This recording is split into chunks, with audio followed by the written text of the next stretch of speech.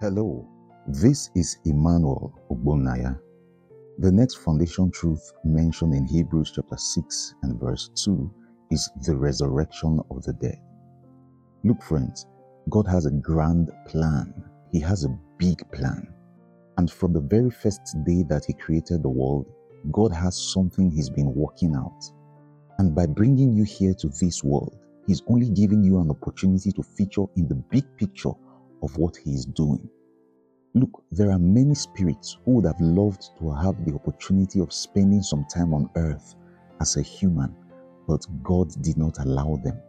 For example, 1 Peter chapter 1 verse 12 says that even angels desire to look into what God's plan for us is and what He's doing here with us on the earth. Think about it.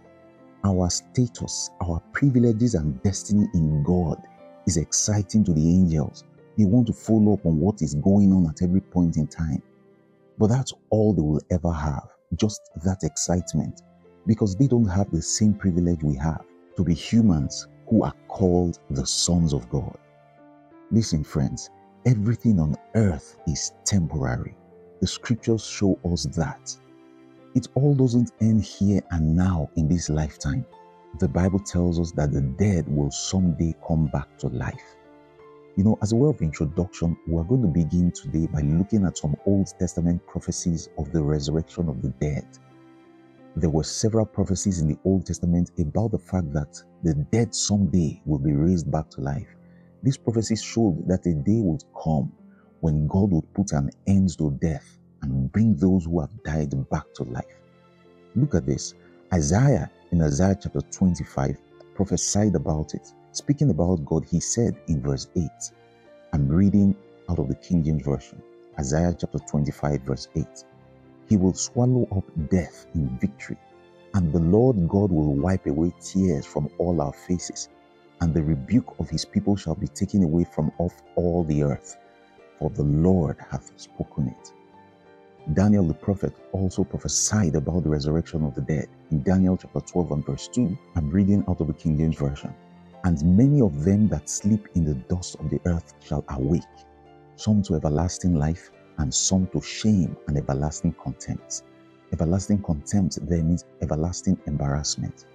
Daniel here shows by the Spirit of God that a day is coming that both the good and the bad, both the righteous and the unrighteous will arise in their bodies to receive either a reward or a sentence of condemnation for the kind of life that they lived while they were in their bodies. Hosea the prophet also prophesied this. He prophesied that God will ransom and redeem his people from death. Hosea chapter 13 and verse 14. I'm reading out of the New King James Version. It says, I will ransom them from the power of the grave. I will redeem them from death.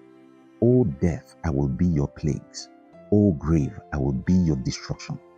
Pity is hidden from my eyes.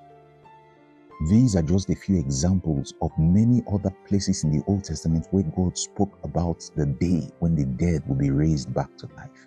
As we wrap up this introduction, listen to what the Word of God says in 1 Corinthians chapter 15 from verse 50 to 58.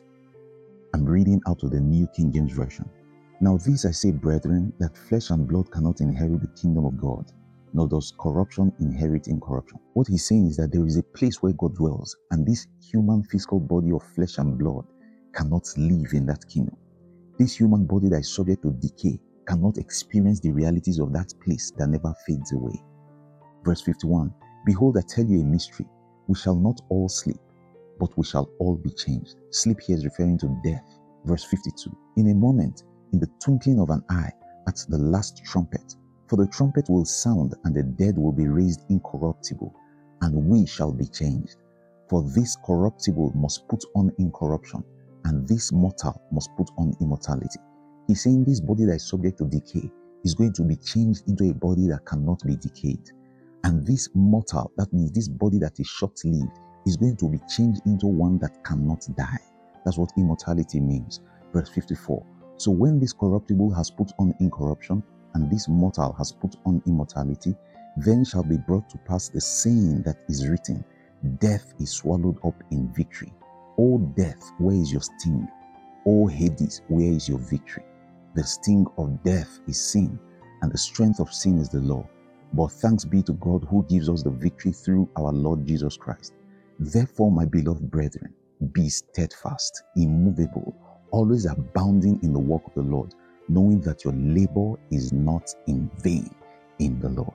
Brothers and sisters, you do not know and understand the hope that we have in Christ until you understand what God has packaged and prepared for us in the resurrection of the dead. God willing, we will pick it up from here in our next conversation.